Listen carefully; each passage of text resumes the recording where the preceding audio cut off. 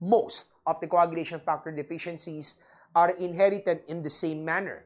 They are inherited as autosomal recessive disorders. Okay? Ang exemption ay ang factor 8 and factor 9 deficiency. Factor 8 and factor 9 deficiency are both inherited as X-linked recessive disorders. Alright?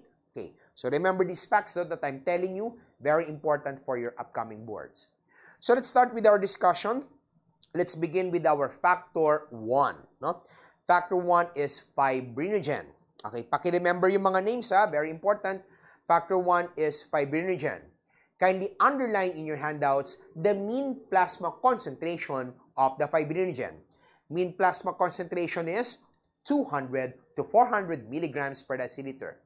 I think that was a question in clinical chemistry. No? Nung lumabas yata siya parang sa clinical chemistry yata siya lumabas. No? Tinanong, ano yung mean plasma concentration ng fibrinogen? Correct answer is 200 to 400 milligrams per deciliter. Now, at the right side of your handouts, we can see there the important notes concerning this clotting factor. Okay? Ang pinag-uusapan na natin ha ay fibrinogen. Ano yung dapat mong tandaan concerning that? Fibrinogen is considered as the most concentrated of all the procoagulants. Meaning, of all the clotting factors in our plasma, it is the most abundant, fibrinogen. Most concentrated of all the procoagulants. Another thing, no? Huwag rin kakalimutan, pakilagay sa handouts. Another thing to remember, what is the level of fibrinogen that would make the PT and APTT prolonged? Okay, there's a blank in your handouts. Here's what you're going to write, no? Okay, the level of fibrinogen, okay, na pwedeng magpaprolong ng PT and APTT is less than 100 milligrams per deciliter. Remember, if the fibrinogen level is less than 100 milligrams per deciliter, that's the only time when PT and APTT will become prolonged. Pakisulat. Okay? Remember, the normal value for fibrinogen is 200 to 400 milligrams per deciliter. So, kapag mababa yung fibrinogen level ng patient mo, abnormal na siya. Kaya lang, no, hindi porke mababa yung fibrinogen level, agad-agad magpoprolong na yung APTT. Hindi ganon yun, no? So, let's say, 150 milligrams per deciliter ang kanyang fibrinogen. Abnormal value na yun. Pero, wala pang prolongation ng PT and APTT. Ang value na pwedeng mag-produce ng prolonged PT or APTT is less than 100 milligrams per deciliter. Nakuha? Okay. Another thing to remember, pakisulat din guys, fibrinogen increases approximately 10 milligrams per deciliter per decade in the lives of the elderly. Okay? This was a past board exam question also. Ilang milligrams per deciliter bumababa, no? Or rather, nag-i-increase ang fibrinogen ng mga elderly persons for every 10 years of their lives, for every decade of their lives. The correct answer is 10 milligrams per deciliter. And you can read the answer in RODAC, no? Doon natin siya kinuha. Let me say again, it increases approximately 10 milligrams per deciliter per decade in the life of the elderly. Now guys, remember ha, pag sinabi nating decade, decade means 10 years. Now another thing, isa pa ha, fibrinogen is also essential for platelet aggregation. Okay. Guys, ano nga pala ang receptor ng fibrinogen sa mga platelets natin? Yes, very good, no? The platelet receptor for the fibrinogen is GP2B3A. Okay? The absence of either fibrinogen or the GP2B3A can lead to defective platelet aggregation. So next, we have also clotting factor number 2. Okay, bilisan ko lang ng konti ha. Clotting factor number 2 is prothrombin. And luckily, wala na tayong additional notes na idadagdag dyan sa handouts. Okay? Binigay ko na, no, yung mga necessary notes for that clotting factor. Alright? Next is clotting factor number 3. Okay, clotting factor number 3 is your tissue thromboplastin, also known as the tissue factor.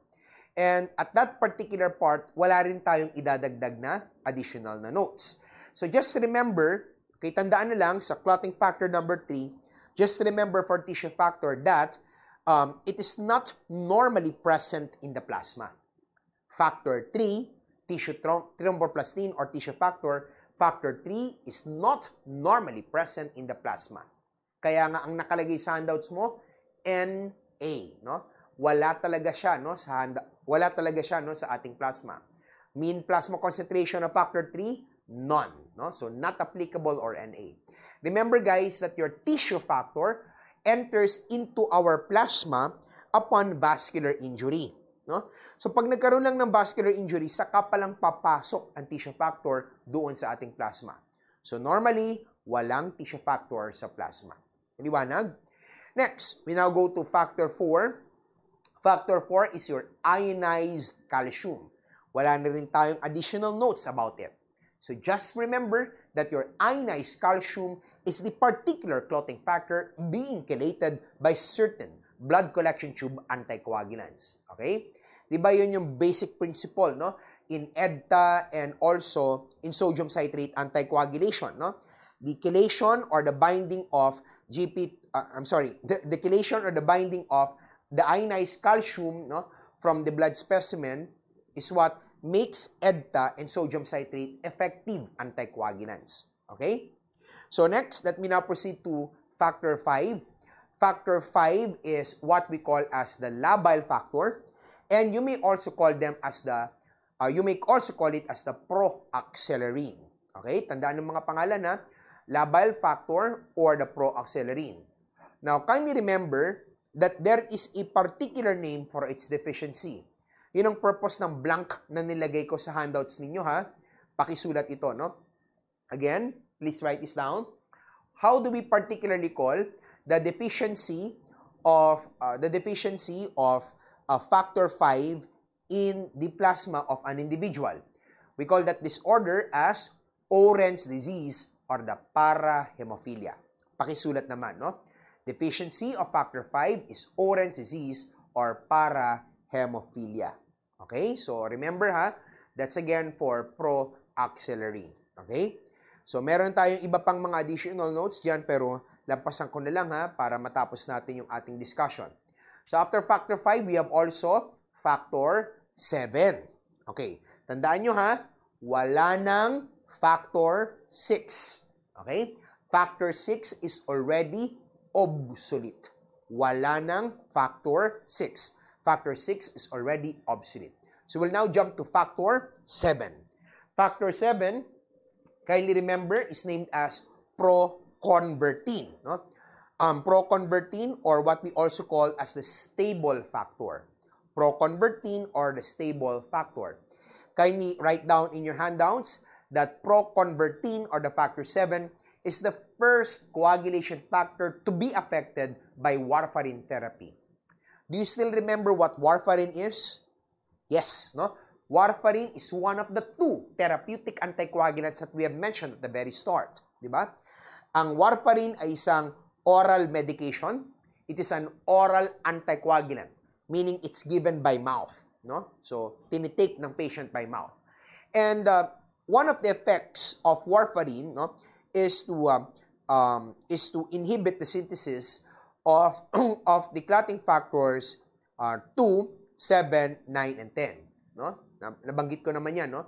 So, sa mga clotting factors na ini-inhibit ng warfarin, no, ano yung kauna-unahang clotting factor na naaapektuhan niya? That's the factor 7. Okay? The first factor to be affected by warfarin therapy is the factor 7. Aside from that, don't forget also that factor 7 has the shortest half-life. If I'm not mistaken, kindly look at your handouts. The half-life of factor 7 is merely 6 hours. So, 6 na oras lang. Ang bilis-bilis ng buhay niya sa ating plasma. It has the shortest half-life. Okay? That's also the reason why it's the first factor to be affected by warfarin therapy. Dahil maikli lang yung half-life niya, no? Dahil short lang yung half-life niya, it's the first factor to be affected by warfarin. Alright? Okay. So next, after factor 7, we have also factor 8. Factor 8 is known as the anti-hemophilic factor A. Please remember, that's anti-hemophilic factor A. And kindly place in your handouts the specific name of factor 8 deficiency. Anong tawag natin, guys? Factor 8 deficiency is known as hemophilia A or the classic hemophilia. Okay, hemophilia A or the classic hemophilia. Now, do remember as well that factor 8 is unstable in the plasma alone. No? Pag mag-isa lang siya sa plasma natin, hindi siya stable. No? So, pwede siyang masira, pwede siyang mag-deteriorate. It needs a carrier protein to become stable in the plasma. At ano ang carrier protein ng ating factor 8? That's the von Willebrand factor. That is why the von Willebrand factor is considered also as a clotting factor. Kasi siya yung carrier protein ng factor 8 eh. So, kino-consider din natin siya bilang isang clotting factor. Do you get my point? Okay. What else? So, let's now proceed to the next one. We have here the VWF or the von Willebrand factor. The von Willebrand factor, kindly write down, the von Willebrand factor is considered as the largest molecule in the human plasma. Tatandaan, ang molecular weight ng clotting factor na yan ay, ang molecular weight niya ay 600,000 to 20 million Daltons. Paki-underline na, that's the molecular weight of the von Willebrand factor. 600,000 to 20 million Daltons, making it the largest molecule in the human plasma. Okay. Ano naman po yung tawag natin sa deficiency ng VWF? Na-mention ko naman kanina, di ba? The deficiency of VWF is what we call von Willebrand disease. Di ba? Sabi natin kanina yan, no? So, in the absence of the von Willebrand factor, in cases of von Willebrand disease, will the factor 8 be affected? Yes. Bakit? Kasi ang von Willebrand factor nga, siya ang carrier protein ng ating factor 8. Alright? Okay. So, don't forget also the primary platelet receptor for the von Willebrand factor. Ano ba yung primary platelet receptor for the von Willebrand factor? What's that? That's the GP1B95. It's the primary platelet receptor for the von Willebrand factor. Huwag rin kakalimutan, VWF have receptors for both the platelets and the collagen. That's why von Willebrand factor is also necessary for platelet adhesion. Diba? Von Willebrand factor have receptors for both the collagen and also the platelets. Alright? Okay, so that's it, no? VWF. Next, we have also factor 9. Factor 9, kindly remember, is named as the anti-hemophilic factor B. No? Anti-hemophilic factor B. Ano pa yung mga other names niya? Tingin sa handouts. Factor 9 is otherwise known as anti-hemophilic factor B, also known as Christmas factor, also known as the plasma thromboplastin component. Alright? So these are the other names. No? Again, that's plasma thromboplastin component, Christmas factor, and anti-hemophilic factor B. Now, do not forget the name, the particular name of its deficiency. We call it as hemophilia B or the Christmas disease. Now, you have to understand why this is called Christmas disease. May kinalaman ba sa Pasko ang Christmas disease? Wala, no? Wala siyang kinalaman, no, sa Pasko, no? Kaya siya tinawag na Christmas disease, listen muna, kaya siya tinawag na Christmas disease kasi yung first patient na na-discover nila na merong factor 9 deficiency, ang apelyido kasi ng patient na yon ay Christmas. If I'm not mistaken, the name of the patient is Stephen. And then yung apelyido niya, Christmas. Stephen Christmas. Yun yung pangalan ng batang lalaki, no? Si Stephen Christmas, sa kanya, no, na-detect, no, yung factor 9 deficiency, no? Siya yung patient na na-identify nila to have factor 9 deficiency. So, probably in honor of that boy, no, pinangalan sa kanya yung disease, no, na-discover or napag-aralan sa kanya. Okay? So, Stephen Christmas ang pangalan ng patient. Okay? So, this is named as Christmas disease because the first patient discovered to have, no, factor 9 deficiency is Stephen Christmas. Apelyido yung Christmas. It has nothing to do with the season. Now, I'm not saying na ang Christmas disease ay unang nag-occur kay Stephen Christmas. Probably naman, okay, probably naman, even before Stephen Christmas, meron na ring hemophilia B, no? Meron na ring factor 9 deficiency. Kaya lang siguro, hindi pa napag-aaralan during those times. Okay, do you get my point? Hindi ko sinabi na kay Stephen Christmas, no, nagsimula, no? Yung hemophilia B, hindi ganun yun, no? Probably meron ng mga hemophilia B cases even before him, no? Kaya lang, no, yung mga earlier cases siguro, hindi pa pinangalanan, no, na Christmas disease kasi hindi pa napag-aaralan. Okay? Siguro kay Stephen Christmas, mas napag-aralan, no, mas na-evaluate, no, mas napagbigyan pansin, no? Kaya sa kanya, no, na ipangalan tuloy itong disorder o itong disease na ito. Okay? But it doesn't mean na sa kanya nag-start ang Christmas disease. Hindi naman siguro. Okay? So, Christmas disease, it has nothing to do with the season. Next, we have also factor 10. Okay, factor 10 is what we call Stewart-Prower factor. Okay? Factor 10 is Stewart-Prower factor. Wala na tayong idadagdag na notes about it. So, we'll now continue with factor 11. Diretso na tayo. Factor 11 is named as anti-hemophilic factor C. Now, do remember that anti-hemophilic factor C is otherwise known as the plasma thromboplastin antecedent. Factor 9 is plasma thromboplastin component. Factor 11 is plasma thromboplastin antecedent. Component, factor 9. Antecedent, factor 11. Huwag mako-confuse. Aside from that fact, do not forget also the particular name of the deficiency, factor 11 deficiency. Factor 11 deficiency is hemophilia C, otherwise known as Rosenthal syndrome. Sige nga, recap tayo. Ano ang hemophilia A, hemophilia B, and hemophilia C? Hemophilia A, factor 8 deficiency. Very good. Hemophilia B, factor 9 deficiency. Hemophilia C, factor 11 deficiency. Naintindihan? Okay. Don't forget the different types of hemophilia. Now, wag din kakalimutan that hemophilia C or Rosenthal syndrome, most of its cases are seen in the Ashkenazi Jews. Okay? Tandaan ha, yun ang ibig sabihin ng nakalagay sa PowerPoint presentation natin. Alright? Hemophilia C or Rosenthal syndrome. Okay? Itong disorder na ito, greater than 50% of the cases of this disorder are seen in Ashkenazi Jews, no? Are seen in the Ashkenazi Jews. So, ganito mo siya ilalagay sa handouts, no? Para hindi nakakalito. Hemophilia C or yung tinatawag natin na Rosenthal syndrome. Hemophilia C or Rosenthal syndrome, greater than 50% of this particular disorder, greater than 50% of the cases of this disorder are seen in Ashkenazi Jews. No? Ashkenazi Jews. Alright? So, pakilagay na lang sa handouts po natin. Okay? So, next, we have also factor 12. So, factor 12 have many other names as well. No?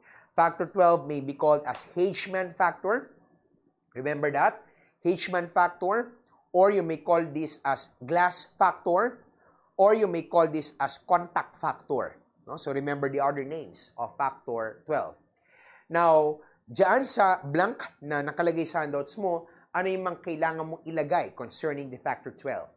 Remember, factor 12 deficiency, let's write this down, factor 12 deficiency has no bleeding tendency. This is quite weird, no? Para sa isang clotting factor deficiency, di ba? So supposedly, pag walang clotting factor, dapat magbe-bleed yung patient. Pero kakaiba siya, no? In factor 12 deficiency, walang bleeding tendency ang patient natin. And what's even weirder, if there is such a term, no? What's even more strange, no, about this disorder is that patients with factor 12 deficiency has thrombotic tendency. Hindi nagbe-bleed in the absence of factor 12. Okay? In fact, yung kabaliktad